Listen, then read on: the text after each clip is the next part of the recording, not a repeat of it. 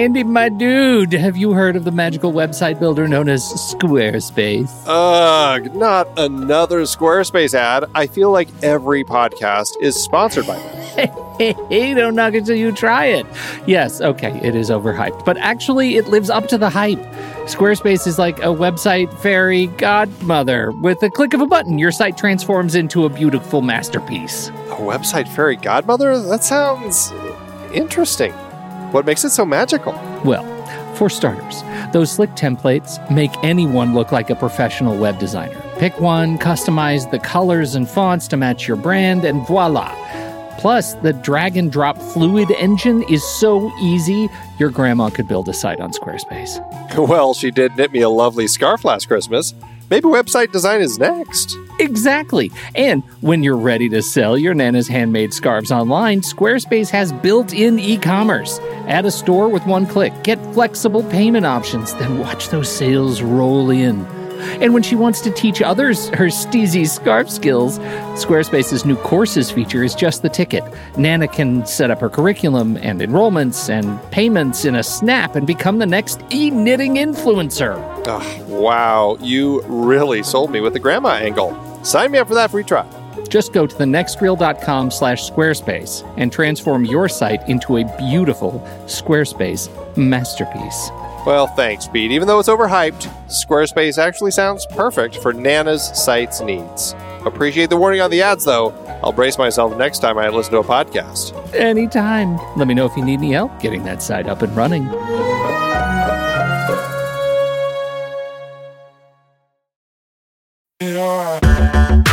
Andy, can you believe we've almost hit 700 episodes of The Next Reel?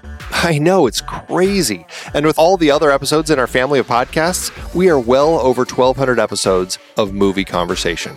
It's really pretty amazing that we've gotten to have these in-depth movie chats every week for over a decade now. And we couldn't have done it without our loyal community of film fans. Their support over the years has meant so much. For sure. That reminds me, we should give the merch store a shout out. Buying shirts from thenextreel.com/merch is a great way listeners can continue to support the show. Plus, they get to sport our great designs. Absolutely. I think sometimes folks forget we have a variety of shirts, mugs, phone cases, and more available. In fact, a great place to start is with a shirt sporting the Next Reel's logo. We also have that classic Fast Times Spicoli Surf School tee, or the weirdly popular Rusty's European Tour shirt. The one from National Lampoon's European Vacation. Why is that so popular? Search me, but we have sold a ridiculous number of those. I guess there are a lot of Rustys taking trips to Europe? We're always adding new designs based on movies we've covered, like our brand new design for a streetcar named Desire, featuring a streetcar named Desire. So if you want to rep your love of TNR and films, head to thenextreel.com/merch. Every purchase helps us continue to have these weekly in-depth conversations. So visit thenextreel.com/merch today. And as always, thanks for listening and being a part of the Next Reel community. We've got lots more great movie chats coming your way.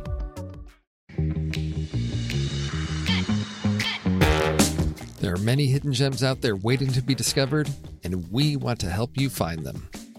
This is Trailer Rewind, a podcast where we discuss and review recently forgotten or overlooked films that are now available to stream at home.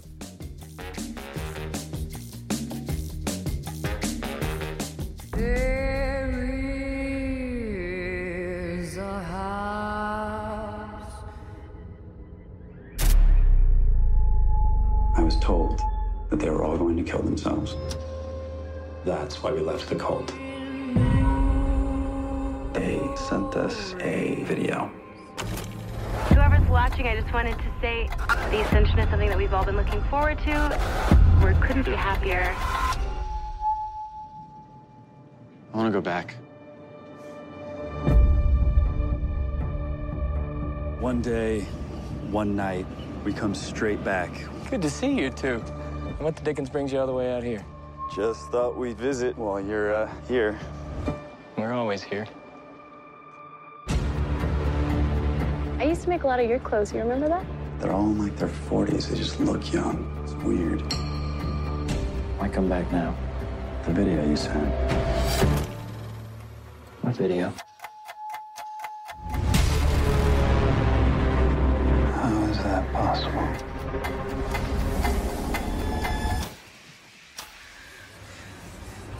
want to know what runs all this?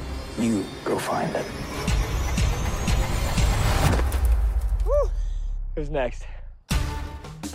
Today is June 8th, 2021, and The Endless is available to stream for free on Hoopla.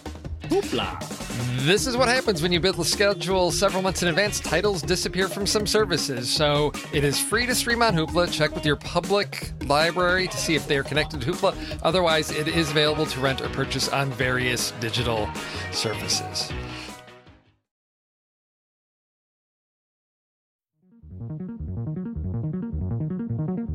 All right, so guys, The Endless was released into U.S. theaters on April 6, 2018. Well, it actually opened in one theater on April 6, 2018. And during that opening weekend, it made $9,000. Okay. Oh. Now, okay. if... A little theater that could. Yes, exactly. But if in 2018 you lived in Australia, you could have seen The Endless on March 22nd, and you would have had 2 theaters to choose from. That's too many. So they get to see it earlier, and you've got more choices. Go Australia. Yes. All right. So needless to say, this was a very small film. It stayed in U.S. theaters through June. It maxed out at 20 theaters and had a total U.S. box office of $270,000. So I think they had a small budget, making this thing. And so they had limited release. But this film had a slightly greater success internationally and brought in another $684,000. It was only released in the United Kingdom, the Ukraine, Australia, and Russia. Now, can you guess which country had a wider release for this film than the U.S.? Out of the United Kingdom, the Ukraine, Australia, and Russia. They always call the Ukraine the other UK. Yes, that's exactly what they do. I'm going to guess that it's Russia, actually. I'm going to say Australia based on nothing. Okay, and it was Russia. It actually made $631,000 in Russia, and I think it was on somewhere around it opened on 639 theaters. No one Russia. likes to see Americans tortured like Russians. Yeah, all Russians think that all Americans are either cowboys or in a cult. There we go. So that's where they made their money. But it then became available on physical media and digitally on June 26, 2018. If you start a movie with a quote from H.P. Lovecraft, you can anticipate some weirdness. So is this film too weird? What do you mean? Too weird? If you're looking at me, the answer is no. Okay. Well, that's the thing with this type of movie. Is it too hard to comprehend? This is I'm glad both of you are here to talk, because I know you guys like the whole mind bender aspects of films. Yeah. But with a small budget, it's the writer directors were also the main 2 characters, so they were carrying a lot of stuff. Did they pull this off? Was this a successful mind bender, or did it just strive for weirdness sake? What do you guys think? I think, yes, it did accomplish the mind bender aspect of it. And one thing I want to say is it's not too weird. It is going to be, if you're not sort of along for the ride early on with the sort of mind bender or consideration of the alternate reality possibility, then you are going to be kind of wondering what the heck is going on. That's going to be a thing. So for people who don't like that, for people who don't like the sort of abstract thinking to understand the plot, this may be, I don't want to say too weird, because I don't think it is too weird, but this is going to be one of those movies that you're going to have to go, wait, what? And if you like the wait, what, then you're going to really like this movie. And that's why I think, I don't think it's too weird. I think it's great. I think it's a very clever idea and well executed, even for the small budget they had on it. I would say that the best way one of the ways to describe it nicer than too weird is it would be challenging for mainstream audiences, but that should be a good thing. One of my favorite things, JJ and I were lucky enough to be able to watch it together. And one of my favorite things that JJ said was about halfway through, I have no idea how this movie's going to end. That's a real treasure. We don't get that a lot in movies in America. And so I like that. It's not comforting, but I'm also, as a big sci-fi or horror fan, I'm fine with being discomforted. Right. And so I'm up for that. I love a challenge and to be able to look at the screen and really wonder what is possibly going on, while also, especially for an indie movie, preparing myself. There's a good chance they're not going to answer all the questions. Right. And if they do, it will probably be unfulfilling. Steve, you already brought up H.P. Lovecraft. That's H.P. Lovecraft to a T. Yes. The whole point of his cosmic horror is that the door only opens a certain amount. And then either it closes or the narrator goes insane. Yeah. Oh, weird. Because it's just too much. Right. Yeah. There's a lot of insanity in H.P. Lovecraft because what you see, it just can't, it's Bird Box. It can't, you were overloaded completely. You can't comprehend So it. Yeah. I'm very comfortable with that. So Tommy, you said horror for this film, and I'm glad you watched it with JJ because I know horror is not a genre that he revels in. So, JJ, do you consider this a horror movie? Well, we actually had that question while we were watching it too. We said, well, what kind of movie is this? And I don't think I felt like it was horror as we were going through, but ultimately it leads to that direction. And they do so much of the, I don't want to call them tricks because they're not. They're actually essential pieces of horror when you curate the music to give you the anxiety or the anticipatory feelings that go with foreboding, this scary thing.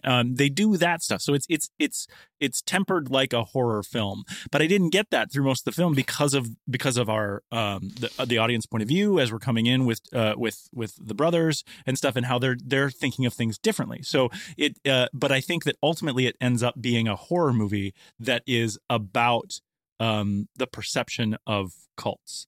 So like that, the cult aspect of it is important too. Steve, you and I have reviewed Faults before, which was really into programming, deprogramming and cults, which is a fantastic movie. And then also thinking about, I haven't seen this movie and I don't plan to, but talking with Tommy about it, like Midsommar and the thing of like these communities, whether they're communes or cults, and then the whatever supernatural aspects or beliefs are feeding into that. The payoff with this film is going to have a horror feeling to it. But the setup, the approach is in the vein of all those kind of things, this commune cult belief sort of structure. Yeah, and just to keep things in the mix, I would like to also posit, though, that it's heaven for some, hell for others. I think that this whole movie is about control and about the benefit or detriment about control. There's equal ways that different characters in this, we're not spoiling it yet, but some characters are exactly where they want to be and some are in a complete hell vision, which is outstanding. I mean, it's very exciting to see that. Okay. No, exactly. And JJ, you mentioned Faults. That had to do with cults. Faults. And I watched Faults because JJ and you told me to. Yes. Yeah, I loved it. So it's cults and deprogramming. And then Ray and I did a trailer rewind on a film called The Lodge, where one of the main characters is a survivor. I love The Lodge. I'm sorry, I'm screaming. No, that's fine. It's a survivor of a death cult, and it does get into that darker horror aspect of it. Sure. And this one I feel like is sort of in the middle between those, because The Lodge gets really sort of like violent and icky places. Faults is really psychological. This sort of is like in the middle of those That's two. How I felt too. I feel like. Okay. All right. So I think we've sort of touched on what type of film this is. It's weird. It's not going to give you answers. It's got some culty stuff with it. It treads into horror territory, H.P. Lovecraft, the insanity type of things, issues of control. So let's talk ratings on this. Where is it that it's this show. I was like, I have plenty of time to keep this a secret. Nope.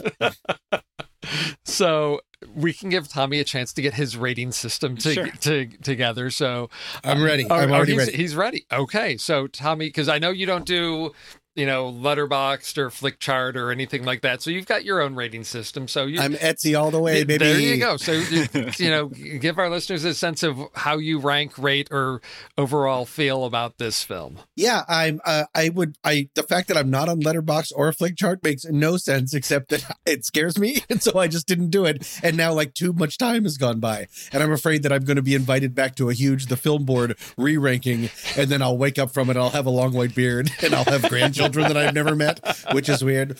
Either way, I would just like to say, so while I can't compare it to other movies, this is just shooting from the hip. For me, this type of movie, I definitely had some problems with it, especially the end. But overall, I was so enthralled, was taking notes. Half the notes don't make any sense. I just really enjoyed it. I will give it right now. It might be a shade high, but I would give it 4 stars and a like. Okay. And I think there's a good chance that might sort of erosion down to like 3.5 or something like that. But right now I'm fine with 4. Yeah, and I'm at 3. I mean, we've already talked about that horror is a tough genre for me.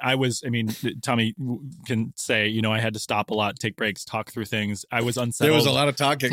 I was unsettled through a lot of it. I was trying to kind of find the motivation of the characters so that I could get at least understand their motivation so that I wasn't so scared about the stuff that I didn't know. And, that goes right to the H.P. Lovecraft quote at the beginning of the film about the unknown.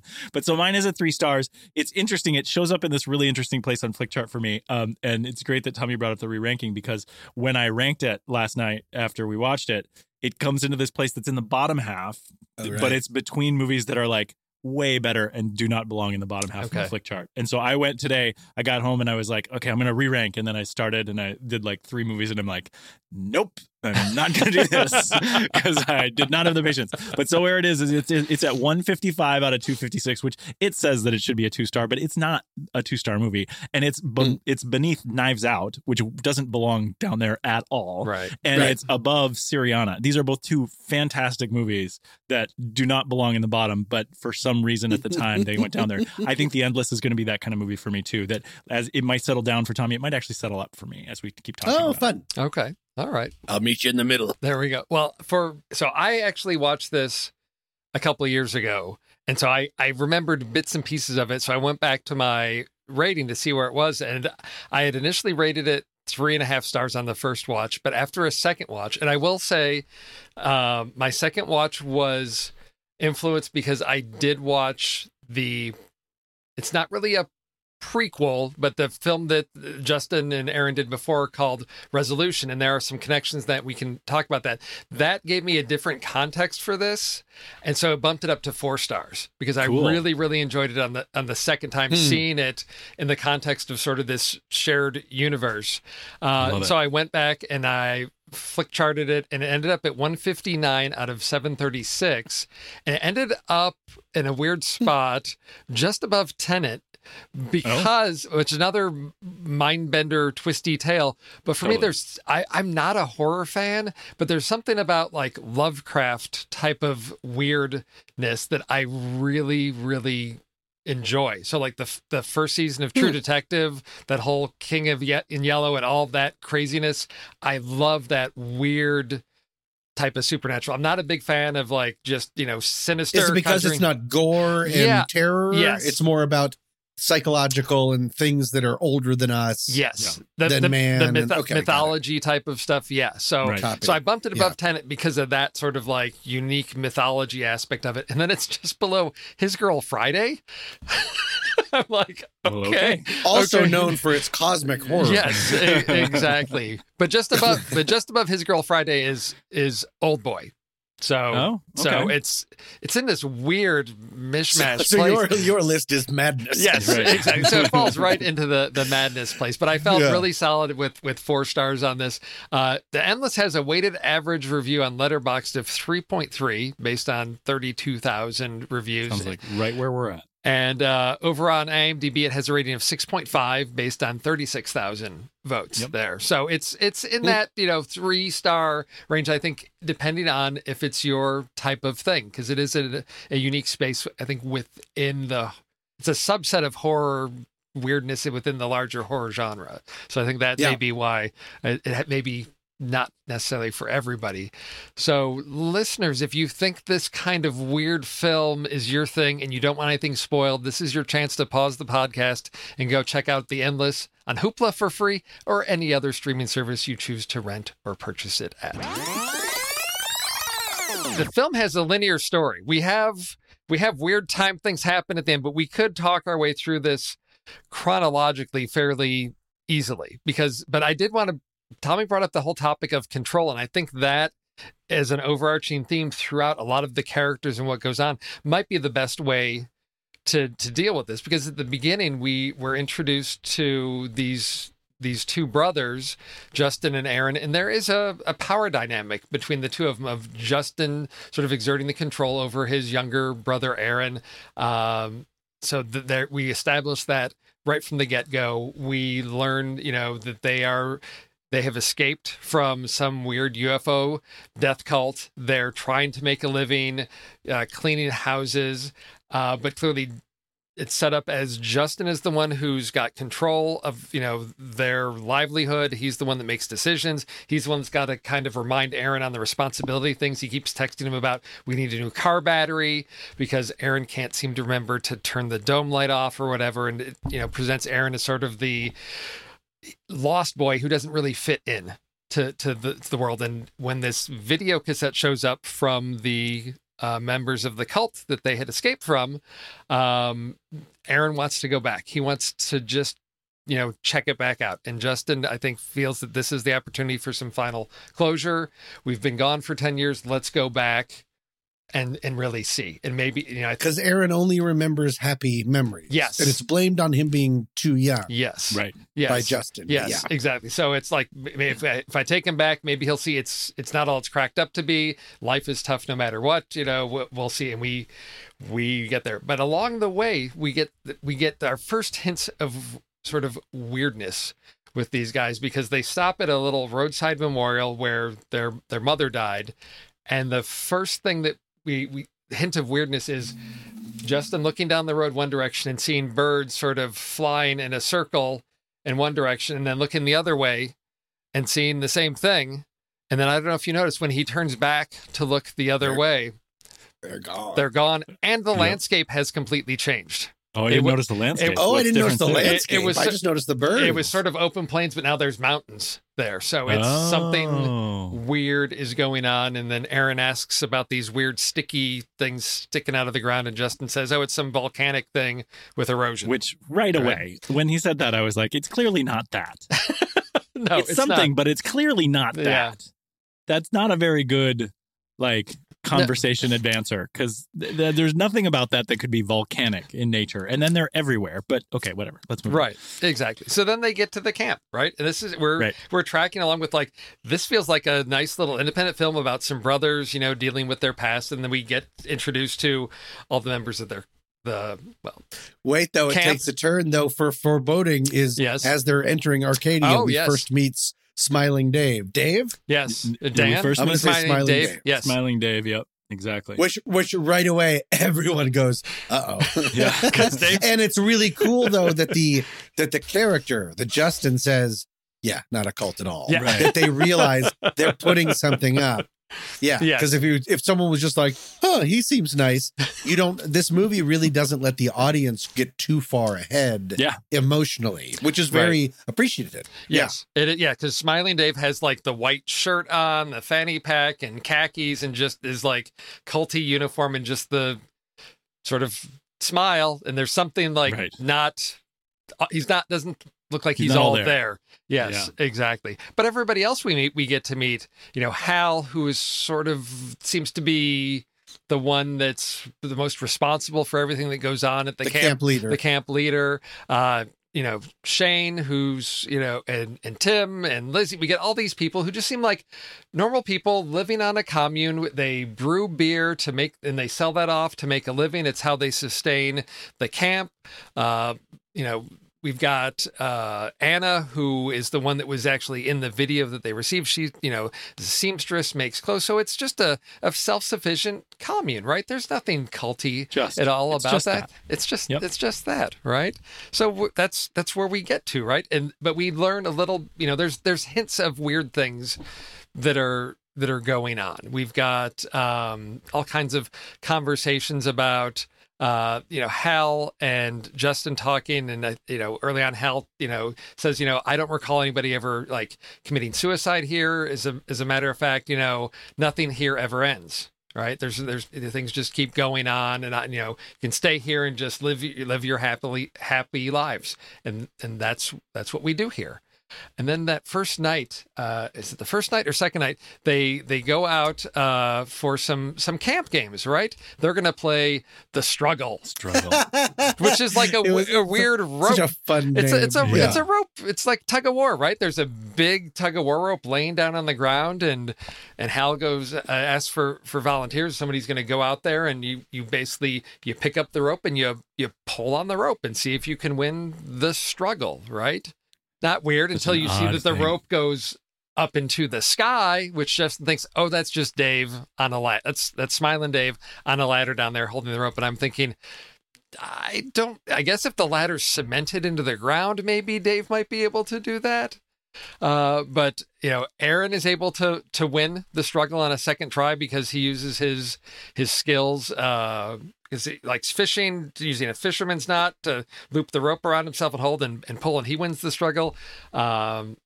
Justin is goaded into doing it. As soon as he picks up that rope, it he yanks him and burns through his hands, leaving some pretty nasty wounds on his hands. So there's something going. But as he walks back to the group, we see there's Dave.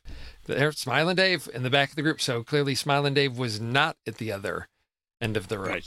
Strange, creepy. Control. I think this is one of the first. There's so many. We've already the control dynamic, as you already said, between the older brother and the younger brother, turns out to be the shallow look at what the movie is really about and what it's trying to solve. Okay. Because at the very end, it's kind of like the very, very end, which I don't want to skip ahead, but they are able to potentially escape, if you want to call it escape. I have thoughts about that too, because the power dynamic finally changes. Right. One that is in control literally gives up control, and the other one, but we can talk about that in a second. Okay. For now, they are playing a game. And they're playing a game in my thoughts. And JJ and I, when I say JJ and I did talk about this a lot. Bit, We had some different stuff, but when I say I mean the royal Foster and me. What? I believe that they were sort of playing a game of sorts, the struggle with whatever entity. Yes. We're going for it. Oh, right? yeah. There's something. There's something there. Yeah. Whatever the entity is that they're playing with, and it makes all the sense in the world that it would sort of toy with Hal, because Hal's sort of showing off. Here's how it goes. He calls on Aaron. Aaron is by far the most viable person to come back into the fold. Right. He's starry-eyed, and it makes all the sense in the world that this entity, this all-powerful, inconceivable, and possibly colored entity would let Aaron win. Right. Of course. Because you even hear and how does he win? He ties himself to it. Right. He makes a self-imposed lasso. And then he's like, oh, you pulled me over. And that's what a an symbol. adult. That's an adult pretending that their child was so strong, because you're trying to convince the child, for us, of their confidence, for it, maybe stay. Yeah. Don't leave. And then it's already because Justin is such a naysayer, so cynical. Right. One of the first things he does is later you can learn that as everyone is learning how to do one big skill, that one guy masters magic. Yes. We know that he does the trick correctly. And then Justin lies about it and says, no, he doesn't. And that smile the guy gives is because the guy's like, 100% I did it. I know what I did. Exactly. Yeah, I know I did it. And you're wrong. And then shows off with that incredible baseball trick. Yes. Yeah. I think that's also the entity slapping. For one, it's sort of like carrot and stick. For one, you want to draw them in. For the other, it's stop playing so big. Right. You're not in control. It gave Aaron control. It reminded Justin that he has no control. Yep. Well, and Justin is the one that, as we see in some conversations he has with Hal, Justin maybe wants control. And maybe that's why that's one of the reasons he left, because, Hal asks Justin, who's in charge here? And Justin's like, you're the leader. And Hal's like, I'm not the leader. I'm just the one that talks the most. Right. Right. That may be my weakness, but he is not in control. He is not in charge. And he alludes to the fact that one of the reasons Justin may have left 10 years ago was that he wanted to be the leader. He wanted answers to these questions so that he could control things, and was not able to do that. And therefore left, because he could not see a way that left and tried to destroy the camp by calling it a cult. Right. Yes. By decrying its existence in the press. Exactly. And everything. Making up things like castration, stuff that was just never true. That's what I was going to say. It's not even just branding it incorrectly, but then making up things that were illegal and terrible that were just straight up lies. Yes. Which I think is an interesting reveal when we get to that part. Yeah, that really is the breaking point, because at that point when Aaron learns that Justin made fabricated all these stories about castration and that there are UFO death cult and all of that. And then Justin's like, let's go. And Aaron's like, well, I'm staying. And Justin's like, well, I'm going. And then Hal basically says, look, you need to leave. And that's where they split. And Justin goes off, to try to start the car, the battery, and he ends up in the woods. And that gets us into the whole second half of the story at that point. But I didn't know if there was anything else in that first half that we want to talk about in terms of control, characters, setup for anything before the true weirdness starts in the second half of the film. Well, the hard part for me in all this is the idea that if they are really... And this is something that needs to be present for the plot to take place. But the idea is if this group of, how many of them? We'll say that the 13 of them that are all actually sort of worshiping this god or find the thing that this evil thing is doing is as sacred. If they truly believe that it is sacred, then why not evangelize it? Why not actually tell the people what's going to happen? And this is going to be, if they truly believe that it's a good thing, in contrast to the other folks that we meet that are desperately trying to get out of their loops, why wouldn't they say to Aaron, here's the beauty that you will experience? Instead, they're in this sort of cryptic thing of, I can't tell you, you have to experience it. In other words, you have to be trapped before you can understand how beautiful this is. That's something that I have a bit of difficulty with in this and it's, of course, necessary for the plot to unfold in the way that we do, especially with Justin and the way that Justin experiences everything. However, it seems inconsistent with the group of characters that actually, if they actually do revere this thing, deity, then why wouldn't they express it as such? And that led me to this belief that, again, we're jumping ahead here, that potentially they're frustrated by it too. And Hal's obsession with his equation, trying to figure it out, leads me to believe that they just want company in the personal hell that they're living in as they go through this thing. But again, I think it's necessary for the plot to be uncovered. But in all that stuff, there's this whole sort of, you talk about control. There's this, I'm giving away control. You have to make up your own decision, but I'm not going to tell you what I know either. You have to make up your own decision about something that you know nothing about, and it could potentially ruin your life. That's something that it's a little bit dissonant in the story for me. I will always be at risk of movies like this because it hits me right in the love it. Mm-hmm. I don't know exactly where that is in my body. Right. That I will be, when I'm not willing to do it in other movies, I'm willing to maybe do a little bit more work. Yeah. Right. In this, there's a lot of comparison. You can draw a lot of comparison to religion, even traditional Christianity, all of that. Yeah. And the big thing, if you just take the Christian God, this entity could just tie you up because it seems all powerful, and then snap, once the next loop ends, you're there for it forever. Right. You know who also doesn't do that though? God, the Christian God. Right. God gave us free will. Right. Right. He's not saying, I created you and then you love me, the end. That's the trick, is I'm going to let you go and then you'll come back to me. And that's the test. Right. And so there's a potential that this entity, which at least, are we using S.E. Carl? What do we want to call one of the main characters? Crappy Carl. Or one of the fun characters has a bad word we can just call in him, its name. We can just call him Carl. Yeah, that's fine. Carl? Yeah. Carl is one of the ones that posits that the entity is using all of this for its own sadistic pleasure. Yes. That it's creating these stories and having them just go over and over and trying to figure things out.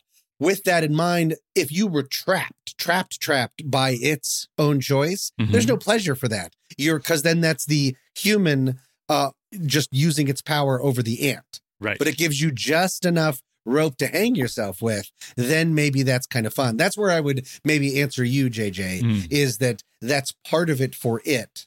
And also that none of them are really able to explain it by definition. That one woman sees it as paintings. Hal sees it as an equation. Everyone has a different way because it's so unexplainable. Everyone has a different way of trying to use whatever they know how to do to try to explain it, but it is impossible. Yes, that is a good answer to my question there for sure. Yeah. So it reminded me. Well, at least it was long enough. It was great. And it reminds me of, there's a quote from Hal where he says at one point, "Can you have power over yourself if you give up any amount of authority to something else?"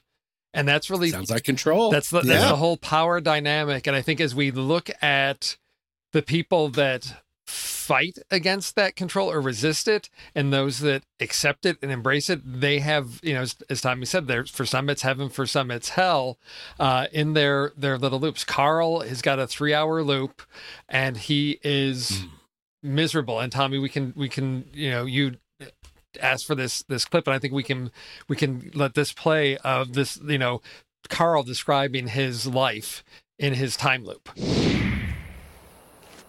It doesn't let me sleep. Weird thing is, I don't get tired. It just...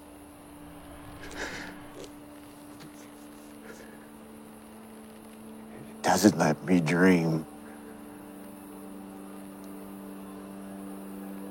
It does that so my mind never leaves this place. These 3 hours...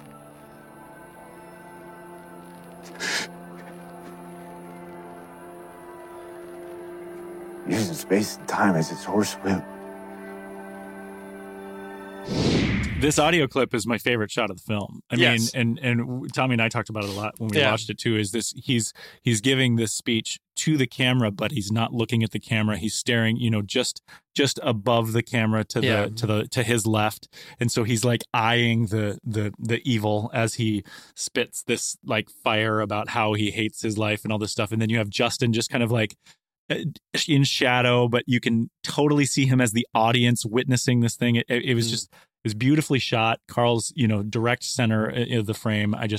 It was a really powerful scene. And I liked Carl a lot too, because he is a lot of exposition for us, but also because of that, he gives us the counterbalance to everything that we've experienced in the first half or 2/3 of the film, where we didn't understand and we weren't sure if we loved it or hated it. We have Carl, who is completely sure that it's the worst thing in his life, never gets to sleep again. So I thought it was great. And that was a very powerful scene in the film for me. Yeah, he comments on everyone in the camp is all hippy dippy and happy and living their lives, but he's relegated to 3 hours, and his main thrust is trying to find a better way to kill himself. Right. That's his in whole an thing. attempt to kind of jump the loop to end the record scratch. But of course, and I'm not skipping over you, Steve, at all, but then that is compared to the Tent Man. Oh, yes. Who has a 5-second long, it's also, there's also a comment on be grateful for what you have. Right. A grass is greener. Everyone is looking at what could be worse or could be better. I think that's another big part of Control. But the 5-second, he's in hell. Oh, completely. Yeah. Oh, it's horrible. But with Carl, I think he says, because he's explaining, in his pursuit of trying to exit his loop, it's like you can let it play out, but he said it'll just, at the end, it may just snatch you up out of your shoes. And there's at one point where Justin is, we see Carl sort of walking, and then he disappears, and then Justin's looking around, and there's a shoe there just laying on the ground, and that's and it's okay, so is that Carl that story, his loop didn't end well, and the being decided to end it. It's like, just okay, you're done. We see, the thing we haven't talked about is the fact that as Justin and Carl are talking, there's another Carl hanging by a rope in the yes. in the shed there. That was one of his attempts to. It was the scariest moment of the film for me, as Justin's viewing the hanging body, and Carl screams at him from behind him. Yeah, yes, but I literally jumped. But it is, so it's Carl gives us a lot of exposition about how to try to exit a loop, or what his theory is about how this thing works, and we from there. We also experience a couple other people. Aaron comes across the gentleman, from another era, hundreds of years ago. It looks like an old hunter, something like that. Trapper. Who's maybe it's the early 1900s, because he does have a phonograph in there playing a song. So okay, maybe I'm not a big, phonograph buff, so I couldn't tell you exact time frame. But yeah, he's got his 5-second loop. And what's interesting is that if you listen carefully to the lyrics, and I'm pretty sure, because the song shows up about a dozen times, because it is a House of the Rising Sun. Yes, because it's public domain. They could use that and not have to worry about rights to that song. But it is something that is woven throughout. Yeah. May I pause on you? Because I was confused about that. How that's a public domain song? Yes. Yes. The Animals. Oh, so the Animals, or whoever it is, the famous version, they took an older song and made it famous. I didn't oh, know my that. apologies. Yeah. I didn't know. Yes. Because JJ and I were talking. JJ was Looking like, it up. "Oh, they're having other people Right. sing it so they can afford it." And That's we were what I like, thought it "Yeah, was. because that would be the entire budget. Yeah. just the rights for the original song." Wow, that's so. How old is that song? So that song is, and this is one of those things. It is a traditional folk song, sometimes called Rising Sun Blues. Never Let's heard see. that. I'm looking in Wikipedia to see if they have a specific date, but of course, yes, everybody's familiar with the most successful version from the Animals in the '60s. The song was first collected in the Appalachian region in the 1930s, but probably has roots in a traditional English folk song. So it's one of those things we can only trace it back so far. Sure. But so that is, again, it's a familiar enough song. People know the lyrics. It's got some, roots in folk tradition, which makes sense that it would tie back to that era in history. But it's something that, again, is familiar to people, in the 21st century. So it's something we could. And you were connecting it to, before I messed you up. Yeah. You were connecting it to the tent. Yes, because talking about actual lyrics. Yes, so the Tent Man. So yeah, it is, because at first it's just it's a 5-second clip of a song, but when I went back and listened, I'm like, oh, it is the same song. Again, looking at how we have a thread that's tying sort of all of our loops and eras together. But that's the one that Aaron stumbles across. And we don't know what's going on because it is in a tent. The man, in his chair rushes into something and then resets. And when Justin stands outside the window of the tent looking in, and the gentleman sees him and is trying to tell him to leave, and gets up and in one of his loops tries to talk to him, and something horrible happens to him. Just, there's blood splatter everywhere. So I don't know what's going on in his loop, but clearly something, horrific. So he's found his out somehow. He's just, whatever he's running into, is one way of ending his loop that's less painful, I guess. I was wondering if he was just trying to escape the tent. It could be. It could be. Yeah, and I was also wondering if he was hunting that tiger, jaguar, whatever we saw. Oh, the mountain lion? Because if you open mountain lion, because if you open up, there's probably a lot of very sad animals caught from throughout time, caught in these horrible loops that are just confused as H. Yes. Well, the rattlesnake. So one of those, that's one of the interesting things. The rattlesnake is how we first are sort of introduced to the barriers between loops, because Justin's on one side of these weird, stick things, and there's a rattlesnake, but when he, steps through it, it disappears. So you can't see, and we see that at a certain point where he's on one side, or when Aaron steps through, and then we have, he's going off on his little journey, and we do have that nice scene at night where we see visibly sort of the barrier, and that's where Aaron and Anna have their conversation. And then later when Aaron walks through it, we see Anna on the other side. And so he can see her, but it's clear that she cannot see him at that point. So these barriers so time's flowing at different rates in these different areas. And that's where we get to Chris and Mike. So the two guys sort of in the little house, their story is what the whole film of Resolution is about, which is it's about a friend. The other movie that you mentioned that these two directors have already made. And so we get the story of Chris and Mike, and basically it is the story of Chris, who is hooked on something, meth or something, and his friend Mike comes to help him detox for a week. And so their story, we get their whole story. And so there are references. So at one point in that film, Mike talks about Carl. So there's all kinds of connections. So if you really enjoyed The Endless, I do encourage you to see that. But we do get a sense of their little loop, and that they have realized, we see that Mike has realized, they've gone through this many, many times, and they're trying to find the right way to end it. And the way he ends it this time is he's just going to burn the place down, and then we see it reset. Right. So now in the Resolution, do they have loops as well? No. So Resolution is one time through, but without any spoilers for a film that, it ends, and it's based on this film, you get a sense of, that 7 days was their first loop. And so now... Oh, cool. Does it start with that whole, hey, man, like the thing that they're...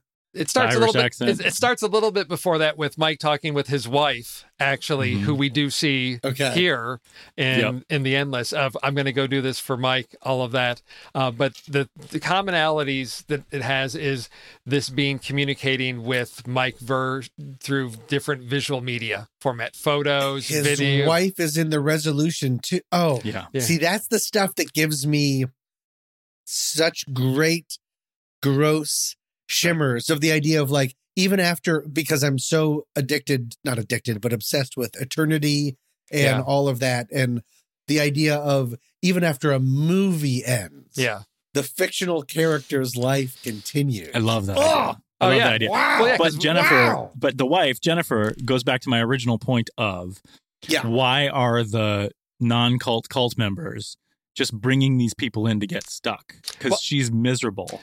And and Hal tells her, well, we'll find your husband. And then now she's just stuck too. Well, that gets to the fact that their loop is much, much, much, much longer. Yes. So 10 years. 10-year loop. So this may be her. She's probably only been there. This is her first time through the loop.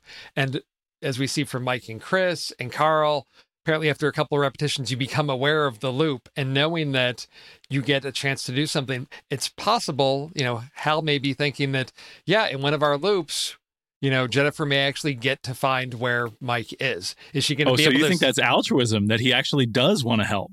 I think so, but knowing that... It's hard for me to think anything positive about Hal, but I think that's very sweet. It's the fact that he knows. I mean, as we see in Tim's little mysterious, largest, padlock ever on a building, all the tapes, all the foot, everything that's been either recorded, shared, or whatever, going back decades and decades and decades. I mean, it's hinted at so early on in the film when they talk about Anna, and Justin's like, no, she's got to be in her 40s, but it's, they don't age if they're in these loops, right? So every 10 years, they're going to start over. So they, eternally young, right?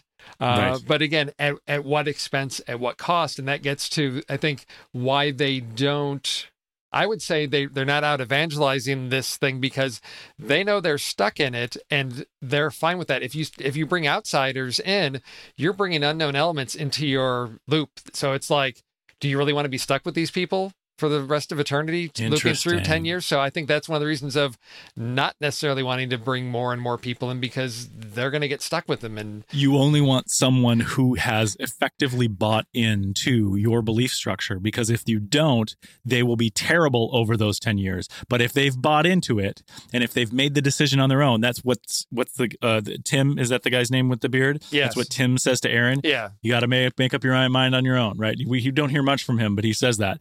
If you've bought into it and you think it is beautiful, then you're going to be wonderful to have in part of our community. But if not, don't do it if you don't want to. Is the line? Don't do it if you don't want to. Yeah, that's a fantastic resolution to that idea. I love it. Yes. And one way of, if we can go to audio clip 1, sure, is a nice version of a nice sum up of how this movie delivers information, but also can go into what we're talking about. We earlier we heard the audio clip from Carl talking about what a disaster this is for him because of how he cannot take anyone having control over him and the 3-hour loop. That all he's doing, he's not trying to embrace anything. All he's doing is trying to fight against the 3-hour loop. Whereas in this is the first Book of the Vampire that we get, if there is such one in this film, that Justin takes Hal outside and is like, just stop it. What is it? Yeah, tell me what it is. And this is when everyone leans forward, and I did too, but also knowing, like I said in the very beginning, this is going to be vague. I hope it's vague, because if they're like, look, it's this alien called Glip Glop, and he's got us all, I'll be like, oh well, I'm done. So maybe let's try this audio clip. There it is. A higher power, a governing force, God, Infinity Soul. And wouldn't that be a weight off your shoulders? And if you like having that weight gone, you and Aaron have a home here. Even after the third moon. this is a neat thing. This is a neat part for me because A, it doesn't answer any questions while also, though, does illuminate what it is for Hal. The hell that it is for Carl, this is what Hal, and it looks like a lot of the other people are finding. Yes. It is a weight off their shoulders. It is both, it's the idea of control, the detriment or benefit of control. Carl and Justin sees it as an absolute detriment. Mm-hmm. Yep. The one thing he says with the off-scene deprogrammer, he says, the best part of not being there is thinking for ourselves. Yes. That's the best part. But after admitting their lives suck outside of the commune, but at least we're thinking for ourselves. Whereas Hal is sort of saying, it doesn't even matter what it is. It has it. It's in control. There's something above us for sure. And if you like that, then you guys can stay here with us. And then it's that last sentence, even after the third moon. Yeah. What a great trailer line. Yeah. Because all of that grounded, that could be in a Christian film. Yeah. That could be in so many films. And then it's like, even after the third moon, wait, what? It freaks you out again. It's like, oh, right. We're dealing with something that doesn't make any sense. And yet I'm talking to someone who throughout the film seems so rational. Oh, so camp leader, so everything. Rational, and yet rational creepy. But yeah, keep going. Oh, rational creepy. But you know who else is rational creepy? A lot of camp leaders. Yes. Right. And so, yeah, even after the third moon, I just really loved that whole clip. And I know JJ and I talked about that together, that's just a nice distillation of a lot of those things. Well, how the movie delivers information, the promise not given, or the promise promised and not given of, there's only so far we can go. And does it really matter? Because we're talking about bigger things. Right. And that's the whole debate is because Justin has this photo that was, again, this is how this entity communicates is photos show up and it's a picture of a buoy out in the lake. And so Hal's like, well, go there and go swim down there and find out what's there, because that's how you're going to get your answer. And so he goes down there, something grabs at him, tries to hold him down. He gets up under the boat. It's a little, lock box, and it's got a old cassette tape in it. And so it's like, this is this being's message to Justin. That's what Hal tells him. If you want the answers, what it's going to tell you, go do that, and you'll find out. If you can accept that. And what is it? It's the footage that sparks the whole split, because it's that footage of Justin and Aaron when they're younger, sort of like evangelizing the UFO cult, but it's the whole like crazy version of that. Right. And Hal as says, a true believer. Yes, and that's what the answer is. What is it? It's faith. And so you have to have faith, and then you can do this. Or if you don't, then there's nothing to unlock. It's also very another schism between Justin and Aaron. Right. It's the same kind of way. If we believe that the entity is the one that sent that original tape, right? If it's able to do that, it's another move of letting one win against a tug of rope. God lets you win against tug of rope, and it takes your older brother who doesn't believe in God and immediately throws him on his ass. Well, as Hal says, it's forgiveness, right? It's showing you like, I know what you did. I know that you were out there, spreading these lies about what this is, but I forgive you for that. And you can be here. You can be accepted here. And for Justin, that's one way of looking at it. Yeah, the other one could have been retribution, anger, lying, all of these things. Exactly. But it's but how it's used is the full. Right. Exactly. Right. At least for Aaron. Yes. I don't think a lot of people are that interested in keeping Justin around. No. And that's so we see as he's out. He wasn't a good photographer, so no. Well, and again, that's the other piece. He wasn't good at his one thing. Thing, which is, again, as they point out, this entity communicates in photographs, and Justin's trying to be a photographer. He's trying to step into that realm of, can I communicate using photographs as well? There's so many. This is the thing. Can I be God? Right. This is There's. I want to be God. Think about that. He's trying to assert control.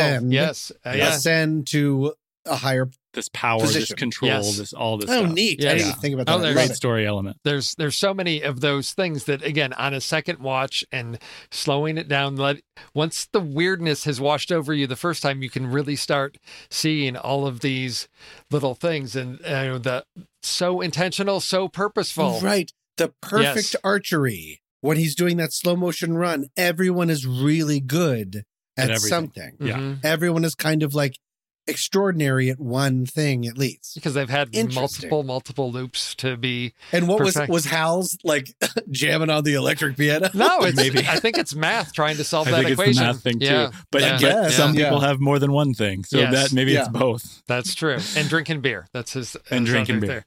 So the other piece that is interesting to note is that, so Justin goes off on his whole adventure thing, and we're starting to get the third moon. We're getting to this ascension point. And when it happens, I don't know if you caught it, but the rope drops down from the sky. They're circled around the fire, and the rope drops down. And on the second time, I thought, I had time to think about that, because the rope, where does that come in? That's the struggle, right? If they're going to pull against this thing, and to me, if the thing's throwing the rope down, it's like the struggle is done. I'm done fighting with you guys. We're at the end of this whole thing, and it's the rope is sort of like signaling end of the struggle.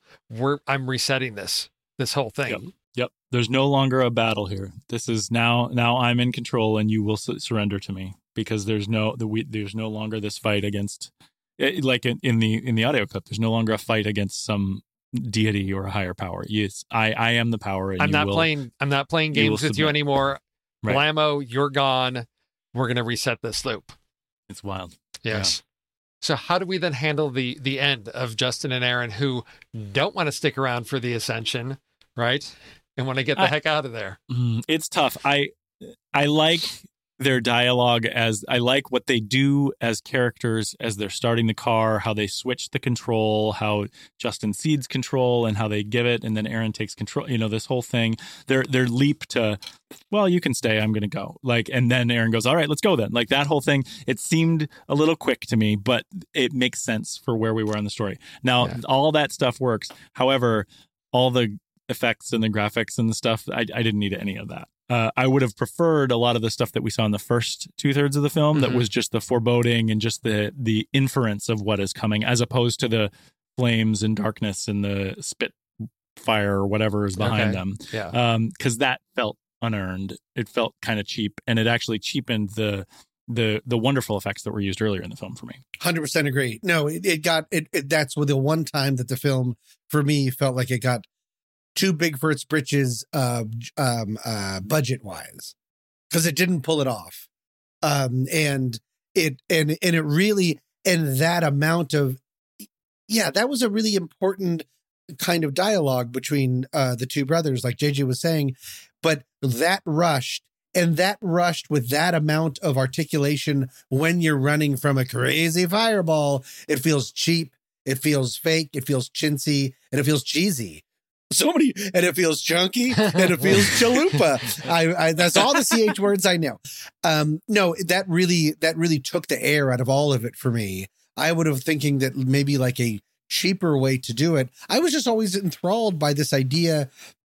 They call closing a loop. One of the other repeating motifs is a record scratch. Yes. Yeah. Right. Yeah. That's almost like, and visually there are record scratches throughout. If you want to go along with me, that there's a lot of matching the center of a screen with something else. He's holding the bullet. What did it hit? Oh, now we're out in the middle of the lake. Right. And it's the same thing. There's this big jump of time and space, but still like keeping it there. That feels like a record scratch to me. Yes. Clever. There are more elegant ways. I didn't need this huge. I didn't want to see any of the actual Lovecraft. Keep the door closed. Right.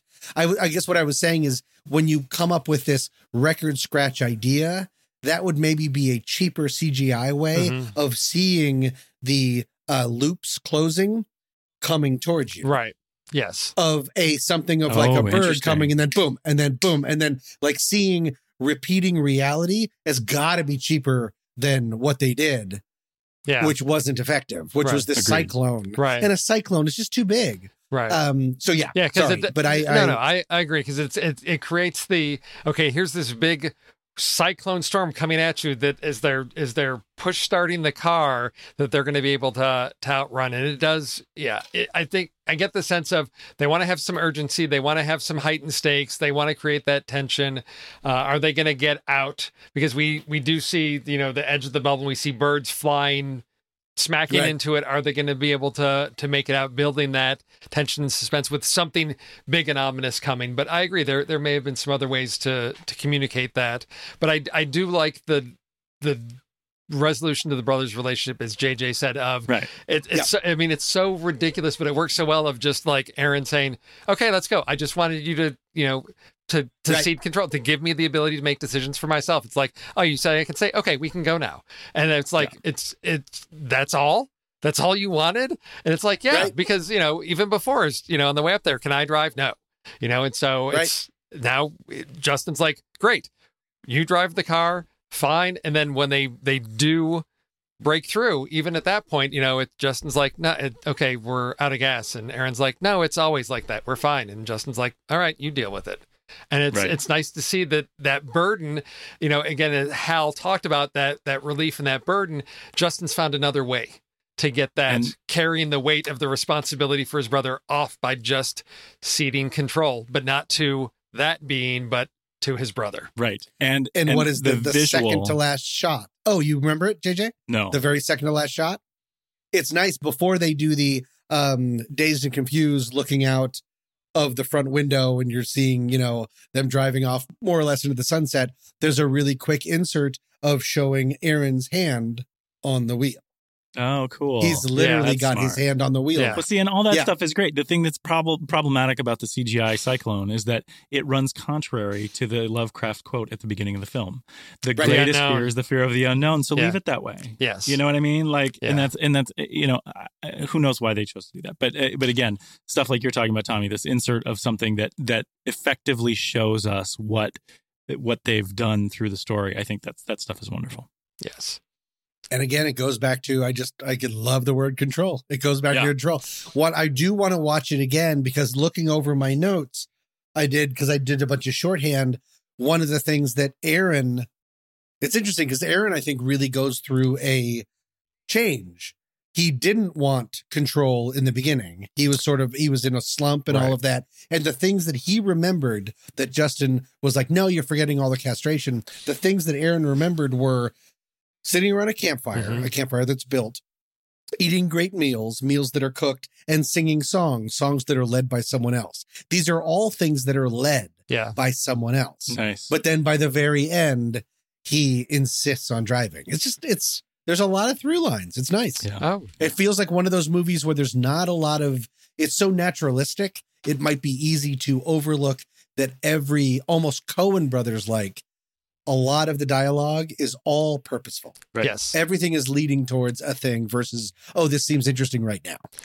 Love that. So I'll throw a little something guys. at you about purposefulness and what happens at the end. Because if you look very early on, there is a scene where before they leave home, they're like sitting outside somewhere, and one of the brothers looks up at the sky and it's clouds, but there's a circle in the middle. So yes, they may be in an even larger loop. There we had go. that thought too. Out there. This is the other thing, right? Yeah. How else could the it send them the tape? Right. Unless they were in the loop back wherever home is. Right. And the only reason that the car battery is urgent is to get out. In the world of the thing is to get out of the cult. Could that be like reminding, don't forget that we're going to be in this situation kind of a thing? And the fact that I think JJ also brought up is in all of their time in the movie outside of the commune, they're always talking to unseen people. Yes. Right. And their job seems vague. Right. They're cleaning, but they're just sort of they're in jumpsuits, but just at a counter with one, that's not how you industrial clean things. And they're deprogrammers you never hear, you never see from. Right. They seem like they are in a void. Yeah. Which then goes back to the line of even dying at the hands of this huge being will be better than our horrible Carl E. lives. Right. S.E. lives. Yes. with our horrible menial jobs. I'm so glad you brought that up, because I think the door is wide open. Definite possible interpretation. JJ, you were the one with the eye for things. For me, there was a lot of really cool drone photography going on that was really, really nice to see. Just, I think when they're on the road, there was a lot of things, but maybe you can answer this question, because it may be just the lens they were using, but when Justin's going on his first run, the lens they're using, because as it turns, it's like the outer frame is like really distorted as he Right. JJ brought this up when we were together. Okay. It felt like it was a moving fisheye. As if the distortion was like the edges of a fisheye lens that actually moved through the screen. It was really it was disorienting, and I think it was used for that purpose. I don't know how they did it. Okay. I don't know what they used, but they brought it up at different times, and I think it may be a practical way to show this sort of frayed reality between what is in the loop and what's not. This shimmer, and it's a way to do it without having to actually shimmer it in place, right? It distorts the audience's vision of it without having an effect to it, and I thought that was neat and effective. The drone stuff was good. I mean, everything that's shot directly down is definitely coming from a drone, and none of that stuff was poor quality to me. All of that stuff looked really good. I already mentioned my favorite shot of the film is this sort of the Carl speech direct there. There was a lot of thoughtful camera work here, and all of the things they did to use the camera to illustrate the practical effects, I thought was really, really smart. And I think if they would have just bet on that, leaned into that fully for the entire film, it would have been a much greater achievement for me in watching it. And which I just think, I think they could have done so much, not so much more of that. I just think they could have made it complete by keeping it that way, I guess I'd say.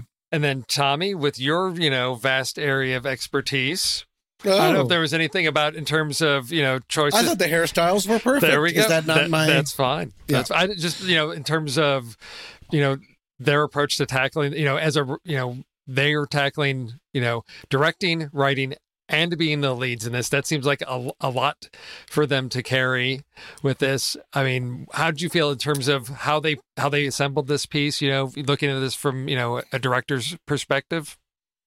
It's an enormous tightrope, this kind of movie. And I thought that because you're giving so much information with you're giving so much content with no actual information while pointing at a mystery that you're not ever really going to solve. And then trying to convince people the solution isn't the what you really want.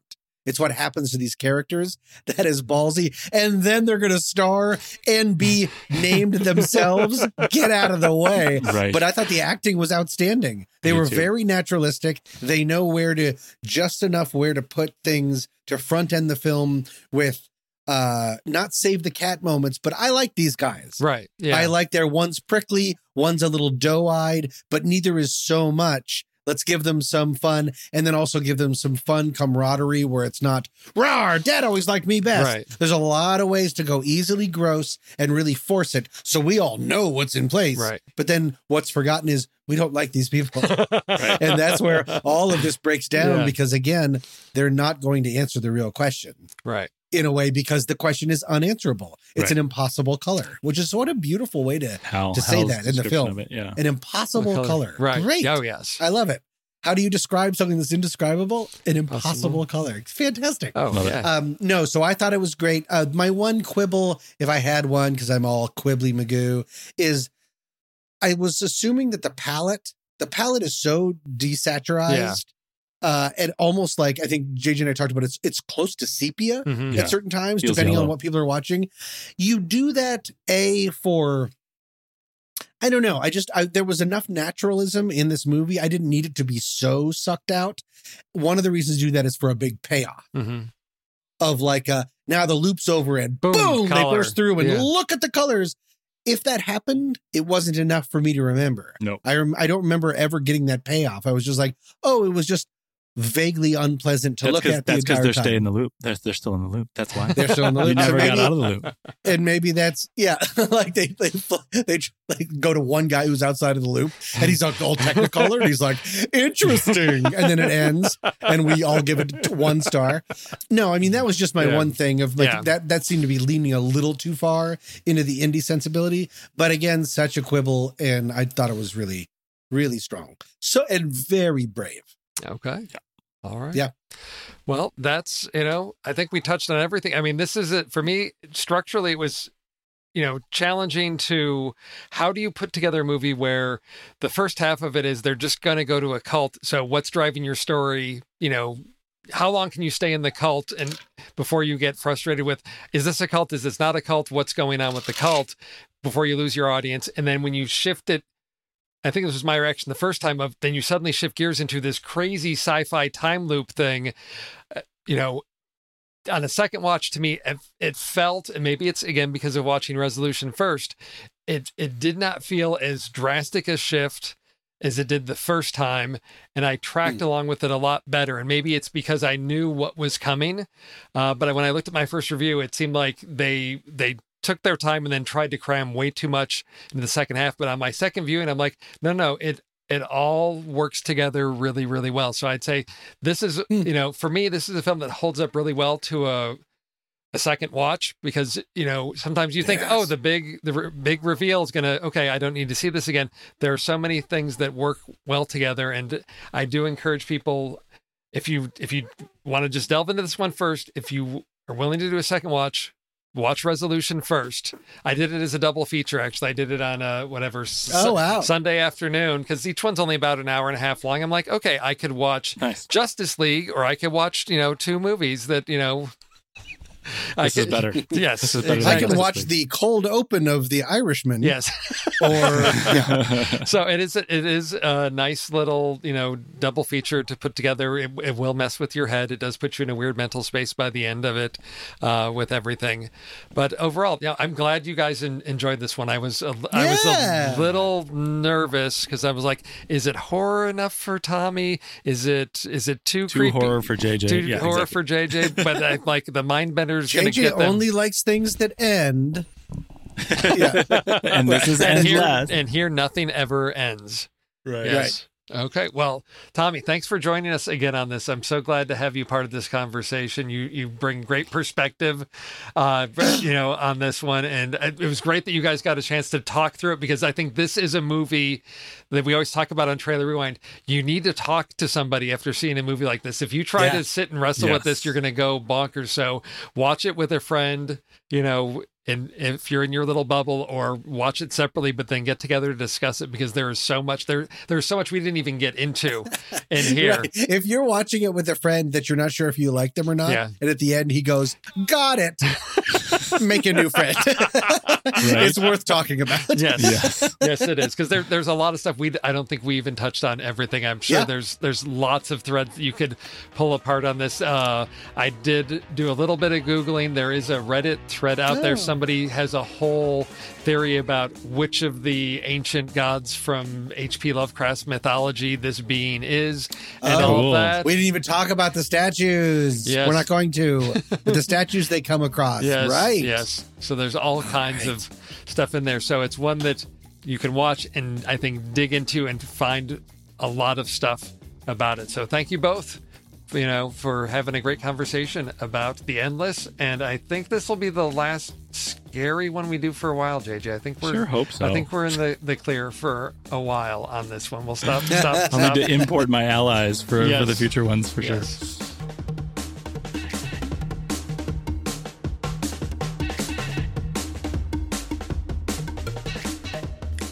Thank you for listening to Trailer Rewind. If anything we said here entertained, educated, or even enraged you, we'd like you to tell people about this podcast. Whatever your listening platform is, please share, rate, or write a short review. It helps other podcast listeners find us. If you enjoy connecting with other film fans, you can become a member of our community on Discord. It's free, and there's always an interesting dialogue or debate to jump into. You can also financially support us. Perks include early access to episodes, exclusive Discord channels, the opportunity to chat with us live before we record an episode, and the warm feeling you get knowing you are contributing support to the behind-the-scenes resources that help everyone here at the Next Reel family of podcasts. So please join us on Discord or become a Patreon supporter. Either way, we would love to have you be part of our community. Hondo.